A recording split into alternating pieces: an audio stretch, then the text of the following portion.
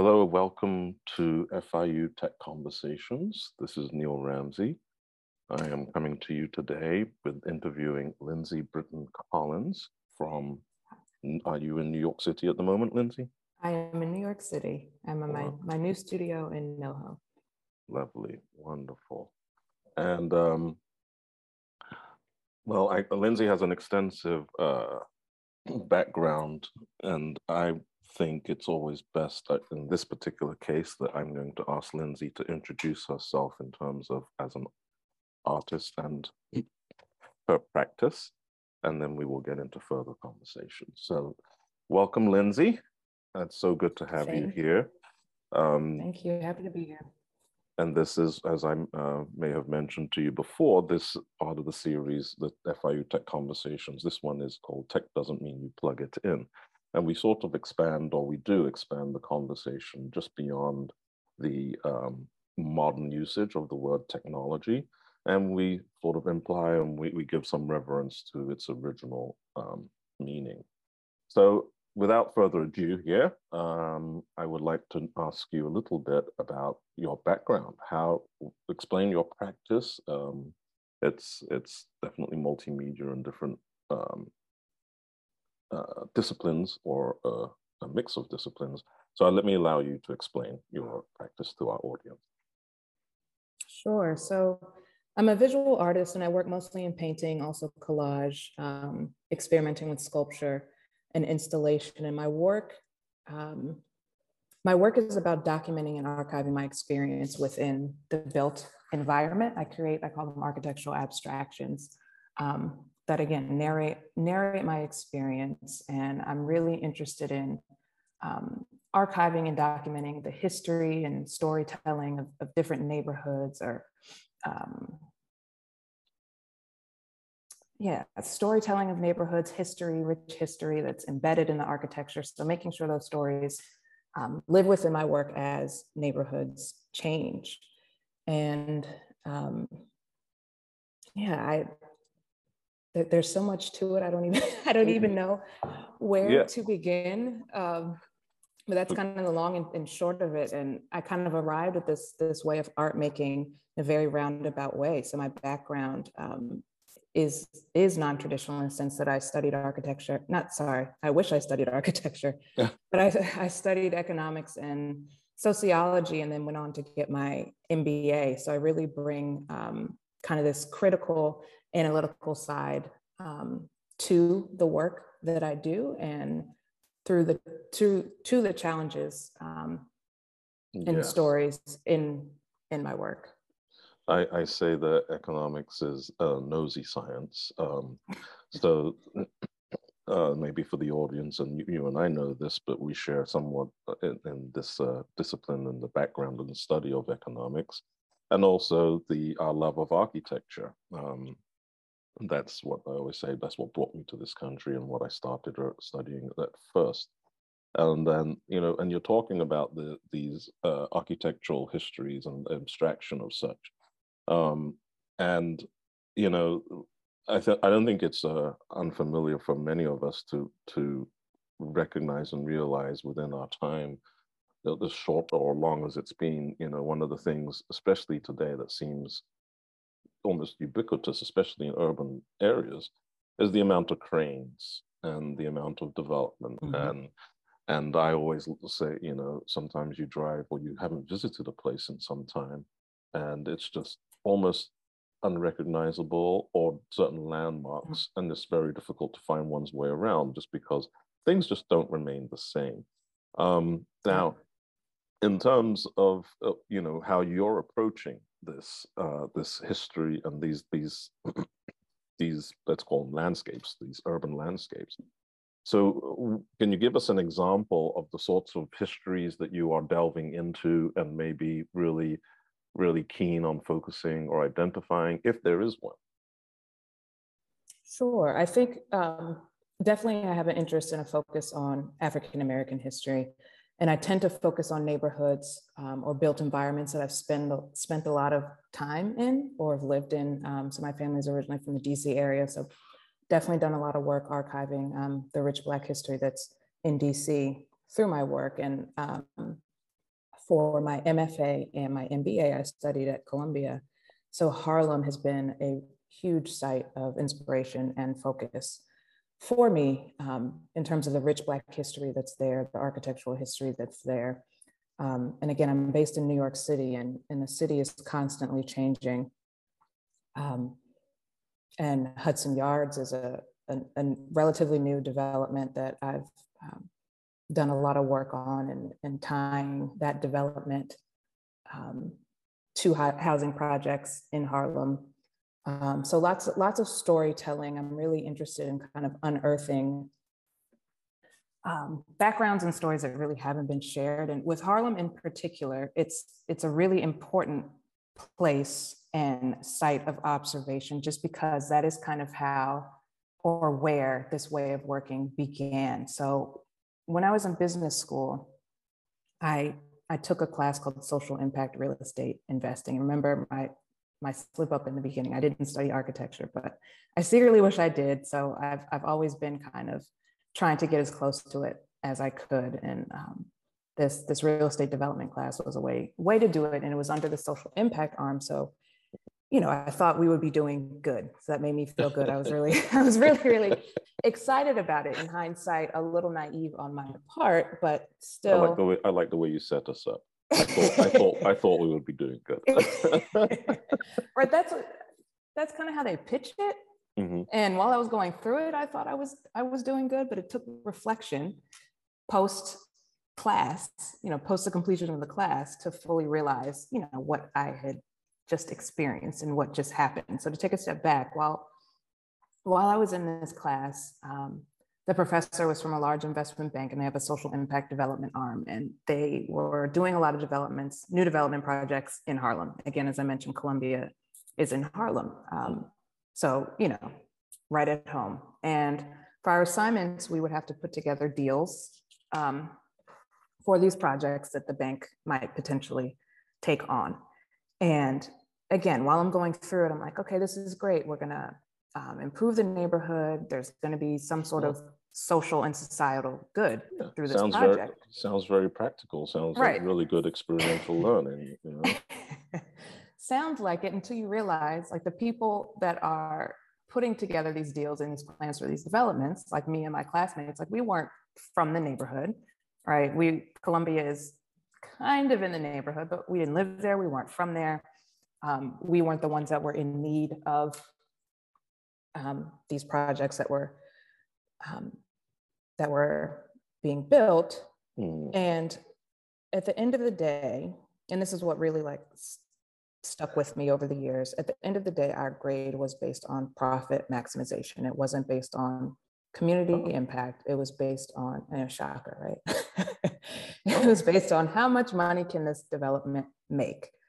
And the variables within this model were all the social good components, right? There wasn't anything in terms of profit maximization that could be compromised. When at the end of the day, to make a better project, it was all the things that were good for the community that were getting compromised to make, and I'm using air quotes when I say this, a better building. So that, again, while I was doing it, I wasn't fully aware of what was happening. And it took me being out of that class, going back to Columbia, being back in Harlem for my MFA, and walking around Harlem and seeing, you know, the developments that had come up and the sites that we were doing plans for, to kind of recognize the impact of what we did, and how easy it was to reduce community members down to a variable point within, you know, an Excel model, within a spreadsheet. It was very dehumanizing. So all of that stuck with me and kind of inspired me to leverage my knowledge and my background on the business side and that firsthand experience in terms of what goes on when developments in underserved communities are built, to kind of start conversations through my artwork, to be able to, again, tell stories of the community that is there or was there as these projects are being built, and making sure that their voices aren't lost. Again, these changes are happening so fast, and if someone doesn't do it, if you don't do it in time, it's completely lost. And also I wanted to create, I think if you're a member of the community and you hear, okay, a new development's coming up and it promises X, Y, and Z, it sounds good, right? You're not really questioning much. You're just being sold this kind of nice package. Sounds good. But you're not fully aware of the full implications on the community of these types of development projects. Then sitting on the other side, from the developers or the banks or, you know, the architects, the people that are putting these plans together, you have an idea, you're the ones deciding what you think is best for the community. So in my mind, art was kind of that bridge. It was a way to bring two different sides to the table and start a conversation, something that's accessible. I think everyone can find an entryway. There's kind of no gatekeeping. And this ties into abstraction and why I work in abstraction. I think abstraction is beautiful in that it is open and it's not narrow, and people can, you know, make their own understanding of the visual language. So it almost felt fair. It felt, just like a fair way to start the conversation. Yeah, you had to sign some good. You had to bring some good to this thing that you were thinking was going to be good.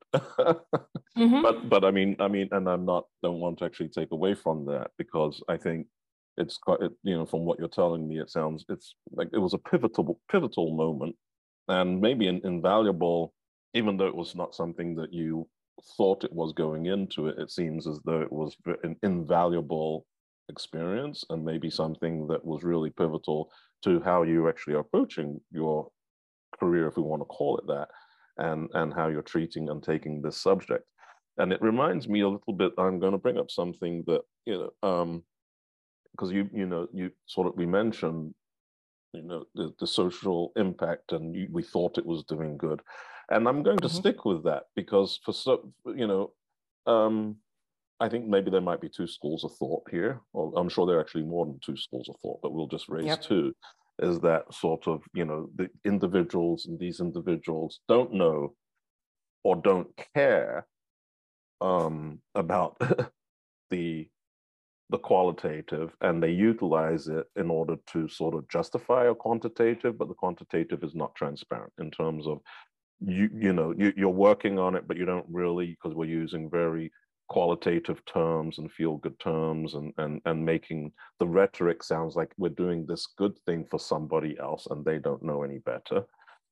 And then, but underlying what you're discovering when you go into the granular aspect of it is that you are working very much on satisfying an institutional profit motive. And frankly, I've coined this, designing for profit. Right. So that's exactly what it is. It's all design.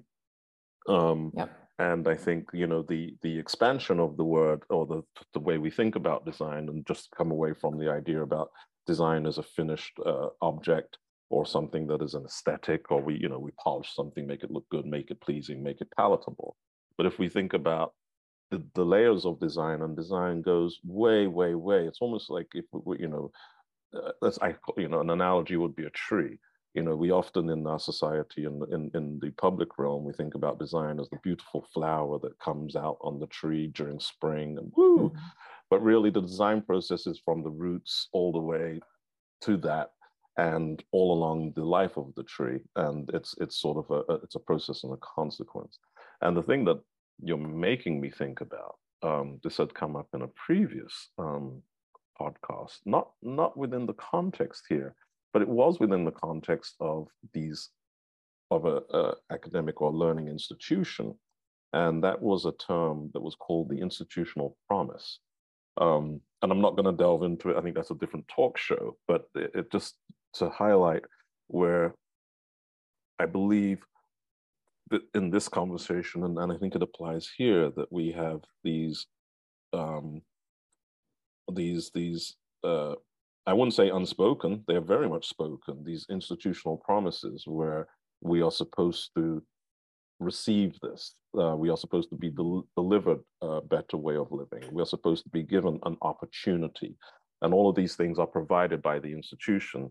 And the reason I bring it up is the institutional promise is because sometimes what we are discovering, or what we are really discovering now often, is that that promise is not holding. It's not holding water. It's not holding in the inclusivity. It's not holding in the co-creation. And it's not really holding in terms of asking and understanding what it is that people need. And it's still coming from this point of view where the institution knows best and all for many. And you just highlighted that. Yeah, I totally agree with that. And I think it goes back to what you said, right? At the end of the day, it's designing for profit. The institutional promise only exists.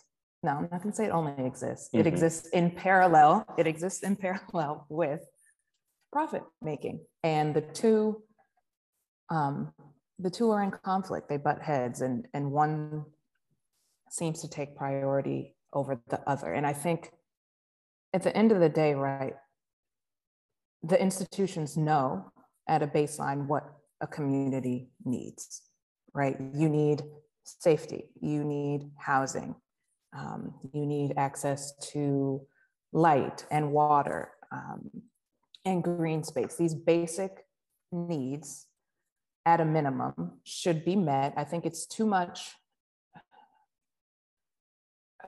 I've found that I think architecture can't solve everything, right? It's too much pressure on architecture and design to solve all of the problems that exist within a community, but it's a starting point.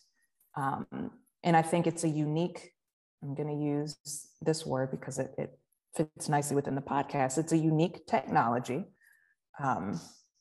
that, you know, kind of has tentacles into all facets of life. It's something you can't escape. No matter on your day-to-day, you're going to engage with the built environment. So how can the built environment and how can design create value and make our life easier and better, not worse? And I don't have the answer. I think about it a lot, and I don't think there is an easy answer, because if there was, we would have figured out a better way. But all I know is, right, the way that things are currently done doesn't work. The system is broken. So through my work, I just call attention to these issues or my observations that maybe most people wouldn't have thought about. Again, not to find a solution, but at a minimum to start a conversation. Absolutely.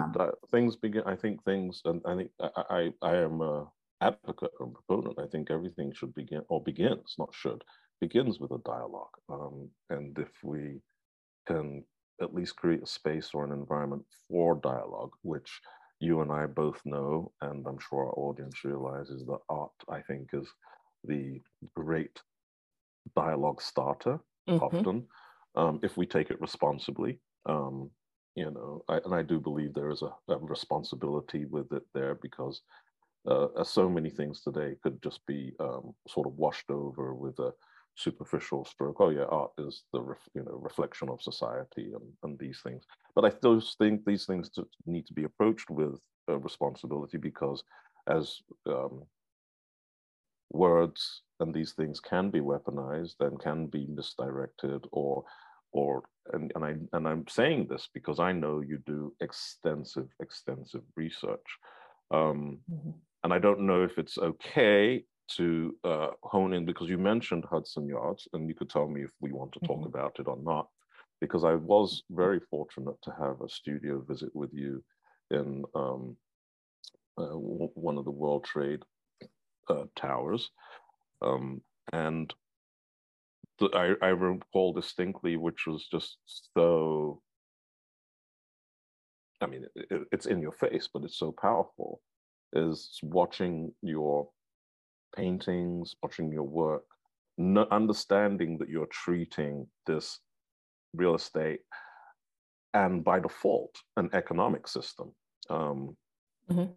Because I will just say that I think a lot of the reasons where, design cannot be burdened with all of these solutions, because I don't think a single discipline can actually solve all of these very systemic things.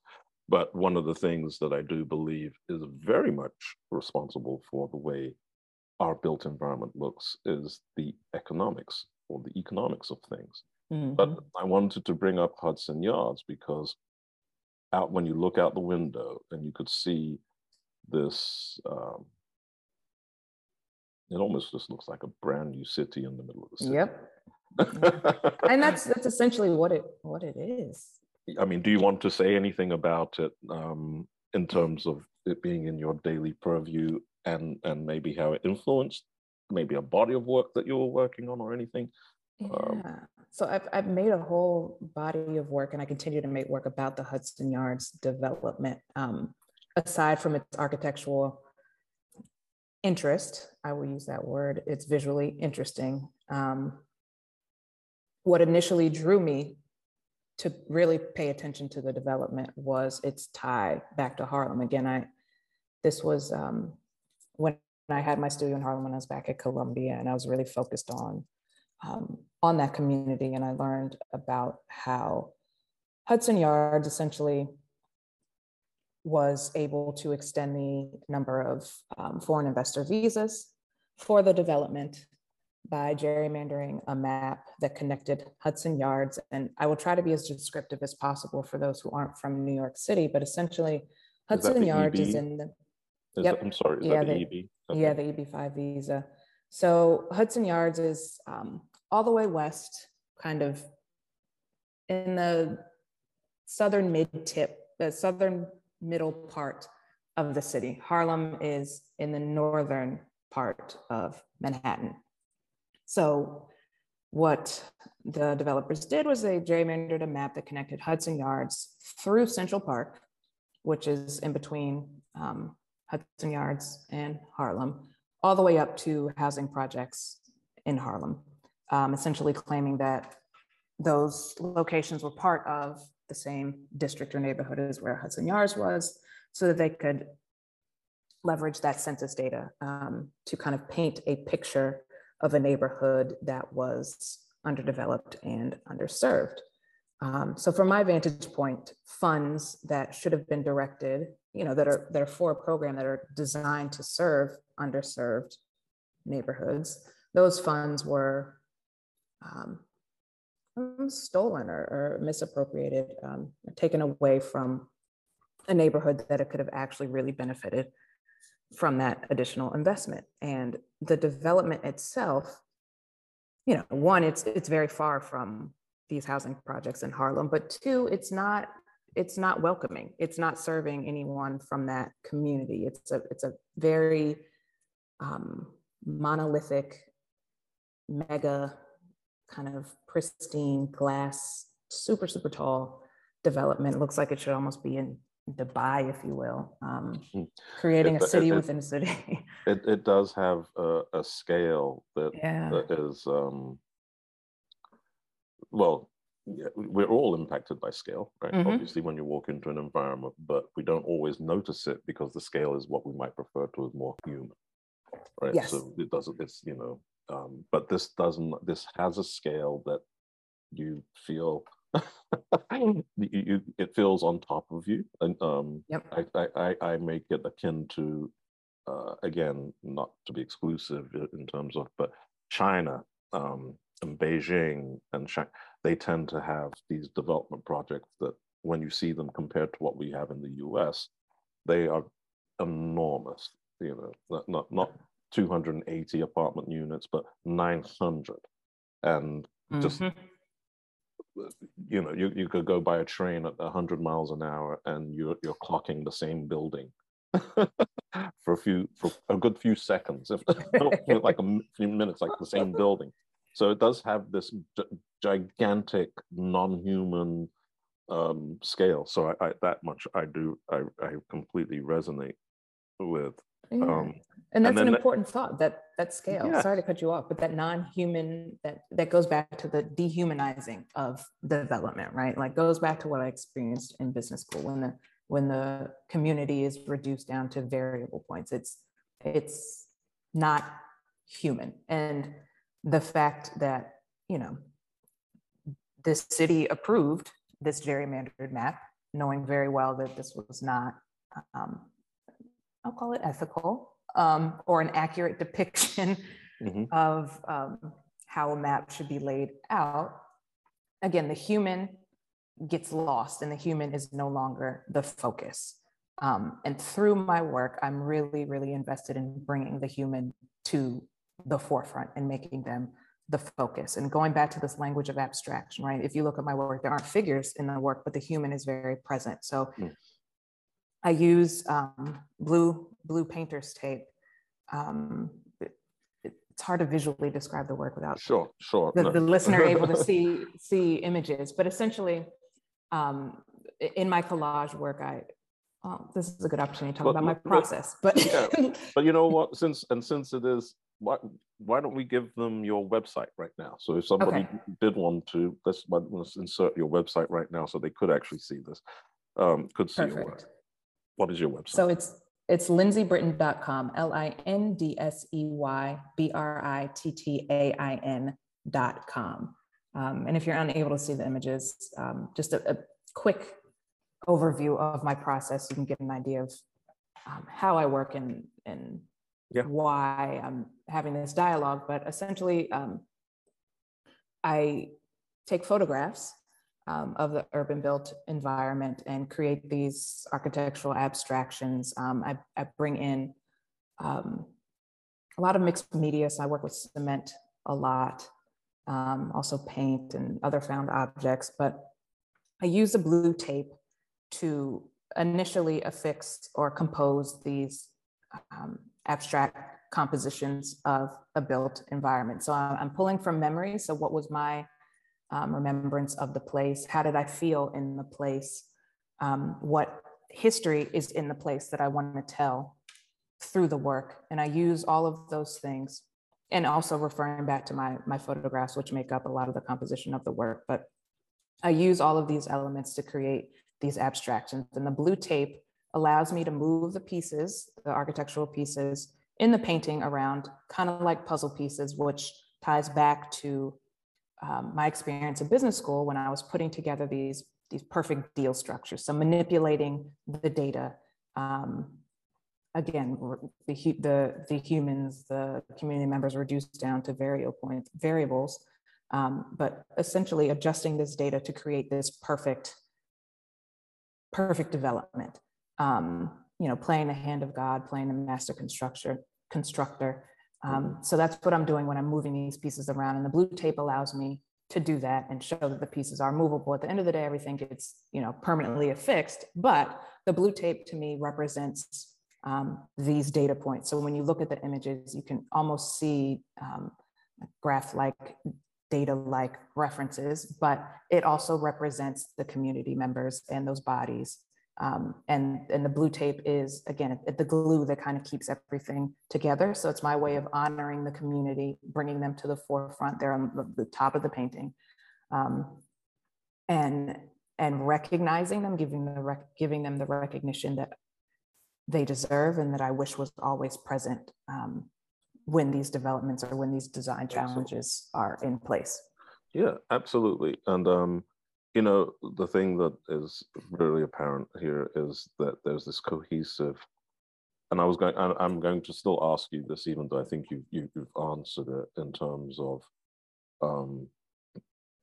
how would you like to see the dialogue created from your work, maybe, I wouldn't say interpreted, but how would you like to see it in terms of its response? Is it able to do anything towards this? I know we talked about architects and design being limited, but bringing this bridge or bringing this, the cohesiveness I'm talking about is you center the human, and you're centering the human in every stage. And it goes back to this dialogue around the design process. And if the human, let's not say human, let's say the person who we are supposedly designing for is not in that process, or is not a human in the process, but a number, a population, a warm derriere in a seat, or something in a queue, we're missing something. And you reinsert in all of this, even if it's abstracted, the importance of the human. Also, I've seen in the work the absence of the human. But let's just come back before, because I can go down a rabbit hole with this one. But let's just come back to, if there were or was something that could change by your work being out in the world in the way that you deliver it and create it, could you verbalize that for us? I can. Again, like I don't have the answers, and I'm still trying to figure this out. But one, I want the work to serve as an archive of a moment in time and of a history. So I want my work, artwork is archival. It should last way beyond my life, and hopefully for lifetimes to come. And I want somebody to be able to look at this painting and say, all right, Harlem in, let's just 2020, this is what the built environment looked like. These are the stories that were important. These are stories that are embedded in that history. Again, I'm with the intent of not wanting to lose history of neighborhoods, specifically Black and brown neighborhoods, as they change over time, because the change is just happening so fast. So one is an archive. Two, I want people, when they experience my work, to reflect on how the work makes them feel, but also how the built environment makes them feel. I think the beauty of architecture and design is that it physically, it psychologically, it socially, it economically impacts how we live, how we feel, how we experience things. Absolutely. And I think sometimes a lot of times, people aren't aware of that. They can't articulate it. They don't recognize it. Absolutely. So they have no idea know why what's they happening. don't feel well. They have no idea why they don't feel well. And it's by design. Maybe, as I said, maybe the intention wasn't for them to not feel well, but the consequences of what was realized in the design, it does make people sick. To put it bluntly. Literally sick. And depending on where one is geographically, and we know there's enough data to support this in terms of the economic wherewithal or the socioeconomic demographic, these things begin to change, and different emphasis becomes, or things that are not emphasized become emphasized, even when we're talking about human beings. But we classify human beings differently and then start to treat, they get different treatments. But anyhow, I told you, let me zip it, continue. But that's spot on. Like design and architecture and urban planning, it has that power.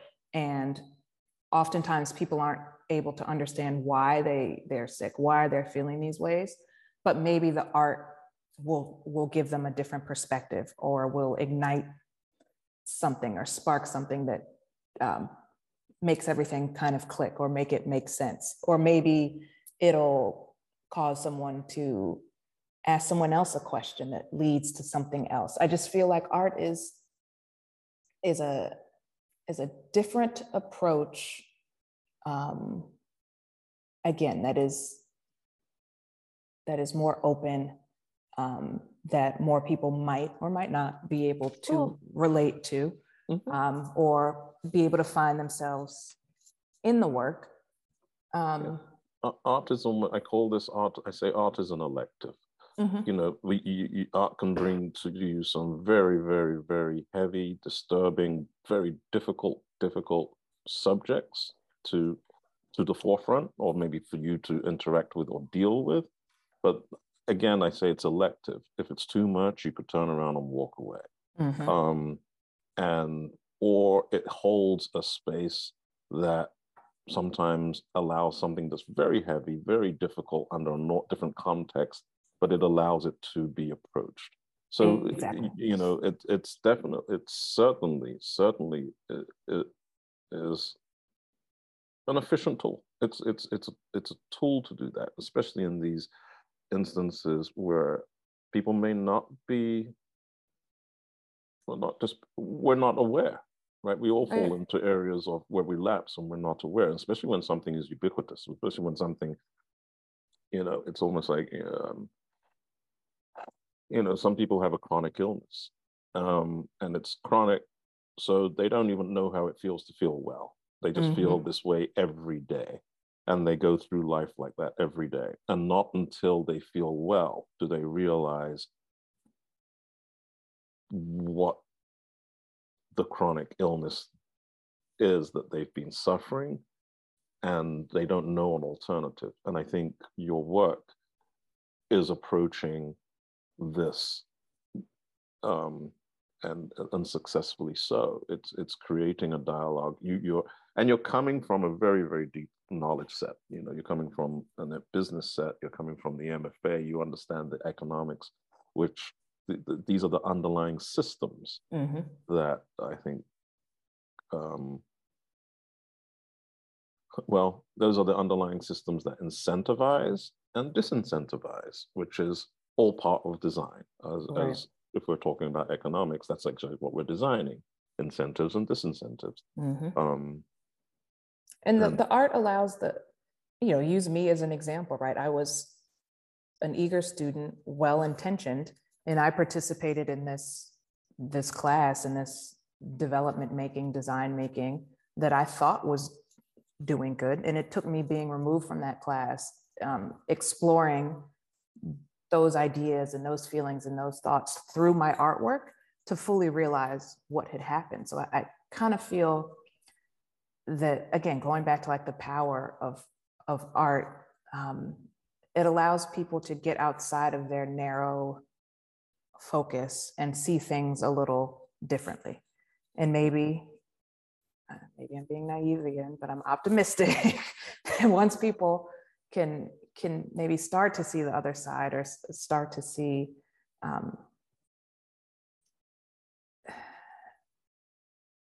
start to see things differently, people can come together to make a positive change. Because at the end of the day, I do think most people mean well, right? But I would like to think so. But then there's that. The profit comes in, right? And that's enticing. Yes. And you need it.